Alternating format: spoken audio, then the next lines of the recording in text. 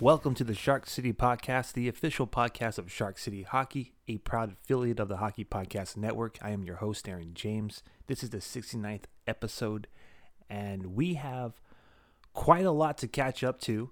We're not going to spend too much time on it. We'll breeze on through it. It's been about 10 days since the last time we got together to talk hockey here in Shark City, and we have some milestones to share with y'all. It's going to be quite the time travel, so let's get through that quickly here, and then we'll catch up to more recent news, such as the Sharks playing their last game of the regular season at home. But first, the San Jose Sharks, they've done the unthinkable for some of you fans out there. They went on a mini winning streak, almost 4 consecutive games. They earned 7 points in a 4-game stretch. Since then, they've dropped to Colorado twice, and most recently to the Edmonton Oilers, their final game at home. So again, the Sharks, they obtained the best odds of landing Connor Bedard just a little bit over a weeks ago, and then they decided to go on a winning streak. Tears were heard everywhere across Sharks territory as the Sharks again nearly won 4 consecutive games. They defeated the Vegas Golden Knights in overtime, the game that featured Henry Thrun, who made his National Hockey League debut. Thrun earned 2 assists in his first NHL game, with the first assist being tallied at 4 minutes and 16 seconds into the first period. Per Dan Ruzanowski on Twitter, Henry Thrun became the 3rd player in Sharks franchise history to get a point within the first 5 minutes of a game. The overtime victory against Vegas also featured Thomas Bordeleau playing in his first NHL game of the season, appropriately so, against divisional rivals Golden Knights, and helps the Sharks earn a victory. Those feels are coming back-to-back here in Sharks territory as Bordeleau gets it done again against the Golden Knights in OT. Sounds like Sharks scored a touchdown. They went and scored 7 goals on WrestleMania Saturday. Out of all days, they put on a show when WrestleMania is going on. Daniel Gushin made his NHL debut and also scored his first NHL goal. As a matter of fact, Daniel Gushin had played 5 games in a 6-game stretch between the Sharks and the CUDA. So super excited to see this guy hopefully earn a full-time position on the 3rd or 4th line next season. Noah Gregor scored his first career NHL hat trick against the Coyotes, and Kyle Criscuolo also got called up from the CUDA, and he scored his first career NHL goal. For those of you who are unaware, Criscuolo is 30 years old. He was acquired by the Sharks in a trade with the Red Wings back in January. So Sharks hosted Avs back-to-back again as we briefly just catch up from the last 10 days since we've got together to talk Sharks hockey here in Shark City.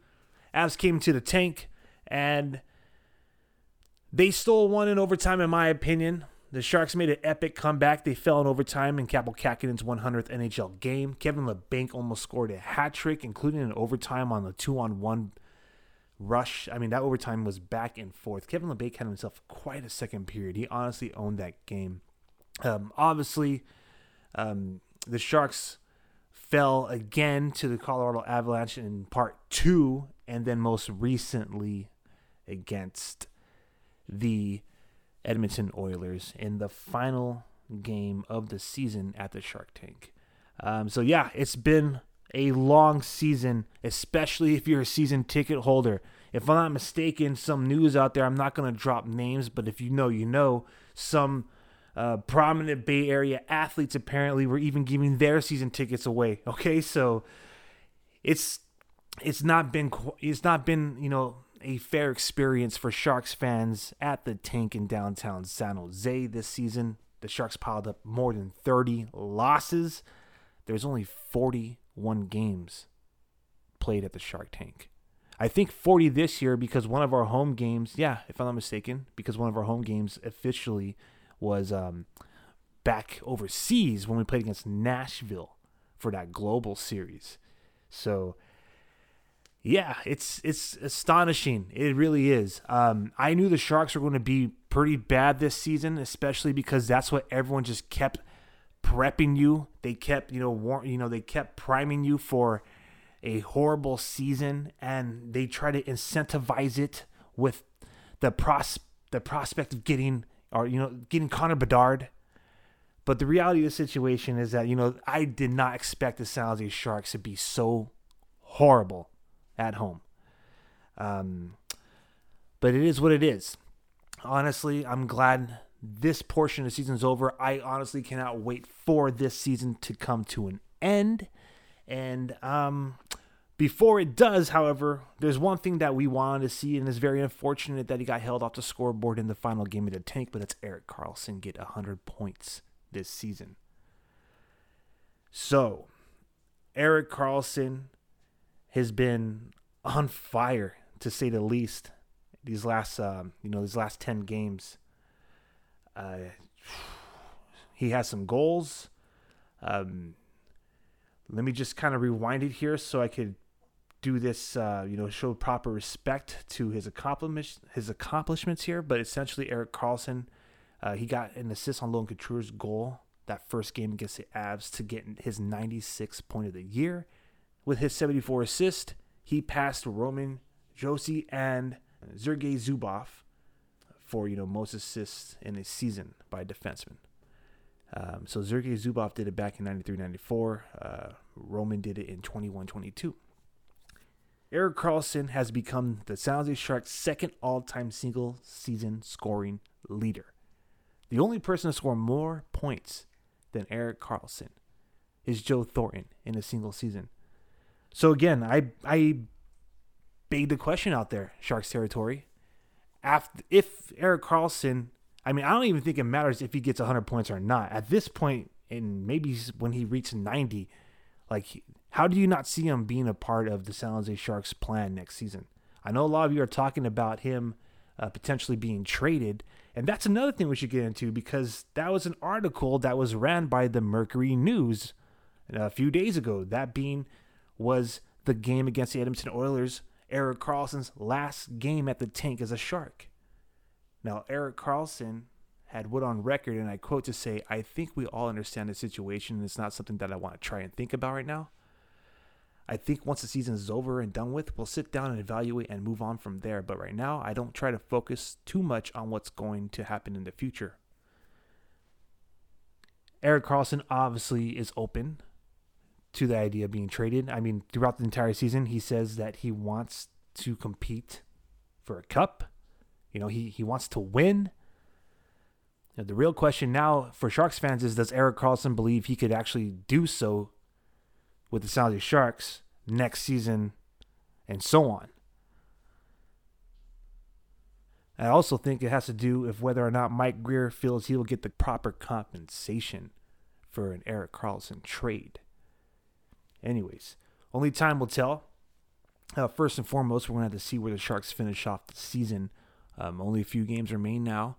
And, honestly, I'm happy. I'm glad. I know a lot of you right now are trying to play the whole, tank for Bedard game still. And I know a lot of you were getting a little worried there when he got those 7 points in that 4-game stretch. But as I said in previous episodes, and I'm just going to say it one more time, I don't care if the Sharks draft Connor Bedard. I don't care who they draft, to be honest, only because the only thing I care about is this era of rebuilding, retooling, tanking, or whatever you want to label it, coming to an end. I'm hoping and I'm praying that this draft year will symbolically begin the next wave, and whoever the Sharks select, I imagine they'll be a fantastic addition to the organization. So I just want to emphasize one more time, I don't care who the Sharks select in the draft. I only care about this era of 4 consecutive losing seasons, with the only constant in Sharks territory being buyouts, retained salaries, ELC slides, behind-the-scenes BS, and signaling that gets lost in translation, if you know, you know, coming to an end. Now, I don't know how long this recipe will last, but the Sharks will have to find more ways to spice things up if they want the fans to continue to bite, okay? If everything rides on one name being Bedard next season, then I don't think it's going to be like a great season. Like, I think it's going to be something like, I know it sounds outlandish. We just seen Connor McDavid, earn his 150th point of the season on the San Jose Sharks. So yeah, it puts things in perspective. Like, imagine Connor Bedard wearing a teal jersey, scoring potentially 100 and something points with ease. Yeah, that's exciting. It is. But you know what's equally exciting is drafting whoever it is with whatever position we may fall in if it's not number one, and them being an amazing or an excellent addition to the likes of Thomas Bordeleau, William Eklund, Ozzy Weisblatt, Tristan Robbins, Daniel Gushin, Ko, Raska, Makiniemi, Goodrow, and so on, right? I want to see these guys win now because our future stars, the stars that they pumped up and promoted to us the last few seasons, they're on the CUDA and they're waiting for their chance to play now. And I honestly want to see them win now, with all respect to those who want to tank for Bedard, because I want to see those kids be successful now, right? I want to see what the Sharks are going to be able to work with as they plug and play in these prospects and see what I have as a fan to look forward to next season. And I don't want to be in the stands, especially if you're a season ticket holder, to watch the Sharks lose more than 20 games at home. All right. My apologies. But yeah, so again, if we get Connor Bedard, I would prefer the Sharks to do so by winning the draft lottery. I said this again, so I just want to reinstate that. I'd rather see the Sharks logo get revealed when they pull up the placard versus, being the worst team in the league. We still have a chance. Obviously, the worst thing that happens is we drop 2 draft spots. The best thing that happens is we get number 1 overall. So for those of you who are on the Bedard watch, there's still a chance. And for those of you who are kind of like me, they want to see the Sharks win now. They want to see the talent that we have in our talent pool, surface and be put on the main roster. We still got opportunity to do that without jeopardizing the, chances of getting Bedard, in my opinion. Anyways, so yeah, that's it. To me, I feel like all this draft talk and whoever it is we get, I hope again this symbolically symbolizes the end of this era, the beginning of the actual real beginning of a new era, a next wave. The Sharks actually evolve. And yeah. Anyways, all this, I just want this to be put behind us so bad. Never in my lifetime have I ever seen the fan base essentially be encouraged to be okay with losing games, be okay with tanking. I've never, okay, and I'm just gonna say this probably for the last time on this series, but I've never seen anybody be so, or not anybody. I've never seen the fan base collectively, is a better way of saying it, disappointed is not even the right way of saying it. They almost detested the team. I can't believe the team doesn't know how to tank properly. I've never heard of that in my life, and I understand what the prize is, but come on. Anyways, I want this era to be over. I want this era to be over, and that's it. From tee to green, the best place to go to get in all the action happening on the links is DraftKings Sportsbook. This week, new customers will receive an odds boost to add plus 1,000 to any pre-tournament wager up to $10 on any golfer they want. So, for example, if you're a new customer and you see a golfer to win the tournament at plus 1,000 odds, DraftKings will boost that golfer to plus 2,000 odds for your shot at a bigger payout.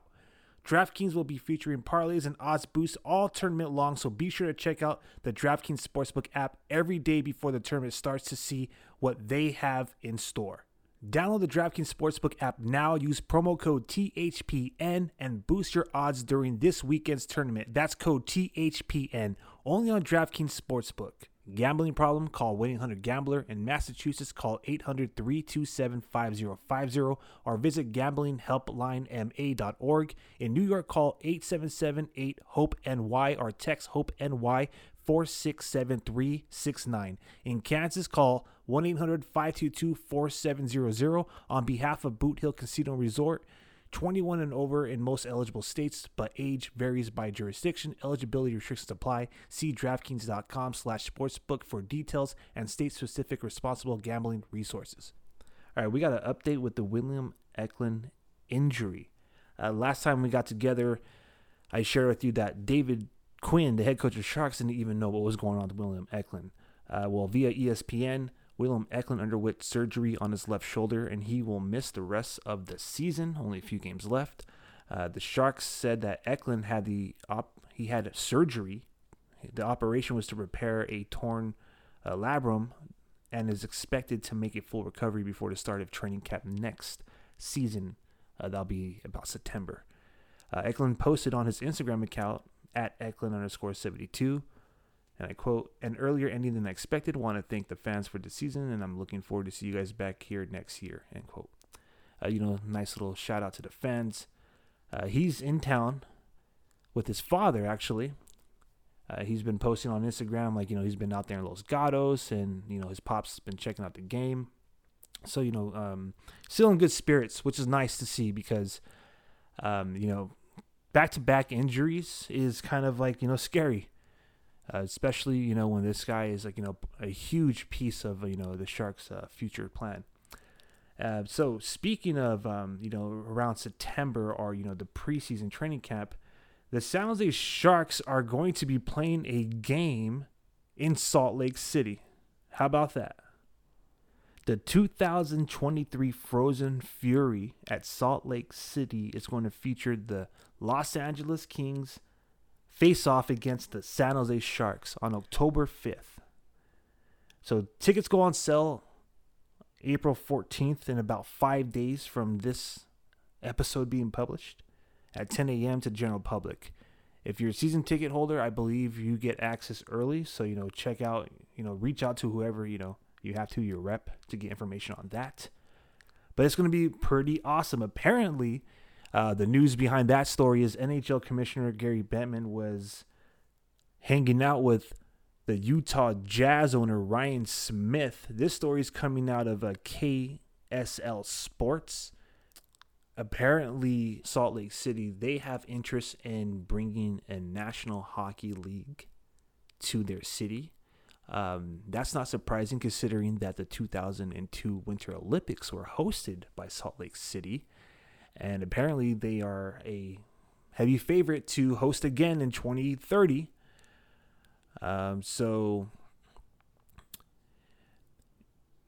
It's going to be pretty chill to see what would happen if, this works out. So this is supposed to be like some kind of test run, apparently. That's what fans are dubbing it, at least. What's going on here is the San Jose Sharks and the LA Kings. Apparently, this is like the 5th year. Now, pardon me if I'm wrong in this, but this is like the 5th consecutive game. I could be wrong.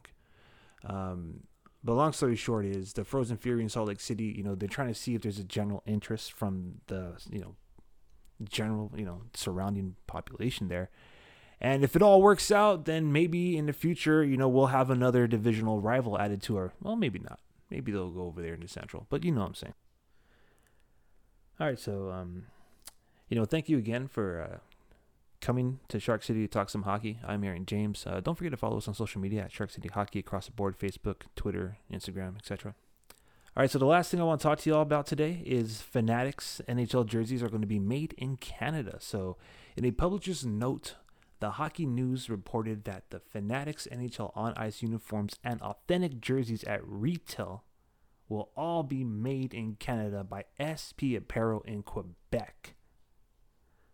All right, so I don't know if this is going to change how everyone out there feels about Fanatics. I know the hockey community is, and I feel like it's a small, portion, a very loud portion, but a small portion of, the consumers out there. I don't know if this is going to help anyway, but I know like made in Canada is almost considered like, like the top tier, top shelf. All right. Like for a lack of better terms. So Fanatics, in my opinion, was always the economy, brand, in my opinion. You get what you pay for. I'm not going to restate some things I've already kind of shared throughout this series. And then, when you go to Adidas, for some jersey collectors out there, that's still not good enough. The premium brand, right? Like that's what I would label it, where it is kind of like pretty darn close to what the players wear on the ice. It's not exact. All right. And then you have those who will scrutinize those premium jerseys depending on where it's made. So like, the best that fans, collectors, and pardon me for having generalizations when, describing all this, but the best for them would be a player like worn jersey that was made in Canada, right? But as far as like the retail level, like the best would be, whatever the premium brand is, made in Canada. Anyways, that's the general overview that I want to give the background for this segment. So apparently, again, Fanatics NHL jerseys are going to be made in Canada. All right, so SP Apparel in Quebec they have made jerseys for Adidas, the International Ice Hockey Federation, and now they'll be making the jerseys for Fanatics at the start of the 2024-2025 NHL season. The publisher's note goes on to remind fans, I thought this was pretty interesting, that less than 10 years ago, and I quote, okay, less than 10 years ago, if you wanted a jersey or product for a player that just got drafted, was traded to your team, or was having a breakout season, you were waiting weeks, if not months. That's no longer the case. Fanatics completely transformed the industry to help satisfy the growing instantaneous wishes of all consumers living in today's digital world, end quote.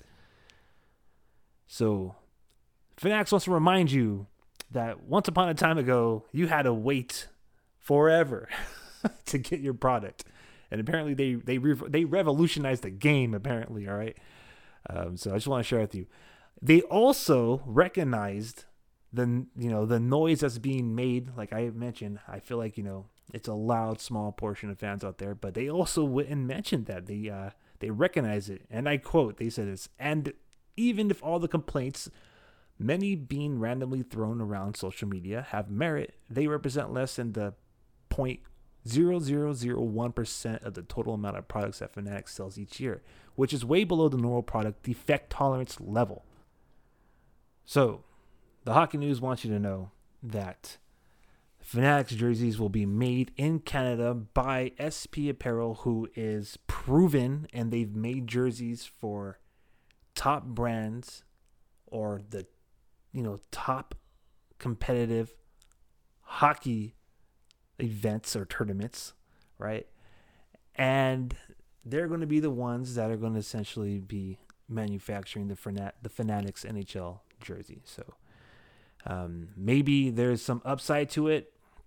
I really don't care about the Fanatics things, the whole ordeal. I've never had a problem when I purchase with them online, nor have I had an issue with their products. For me, again, I am one of those people who's like, hey, you get what you pay for.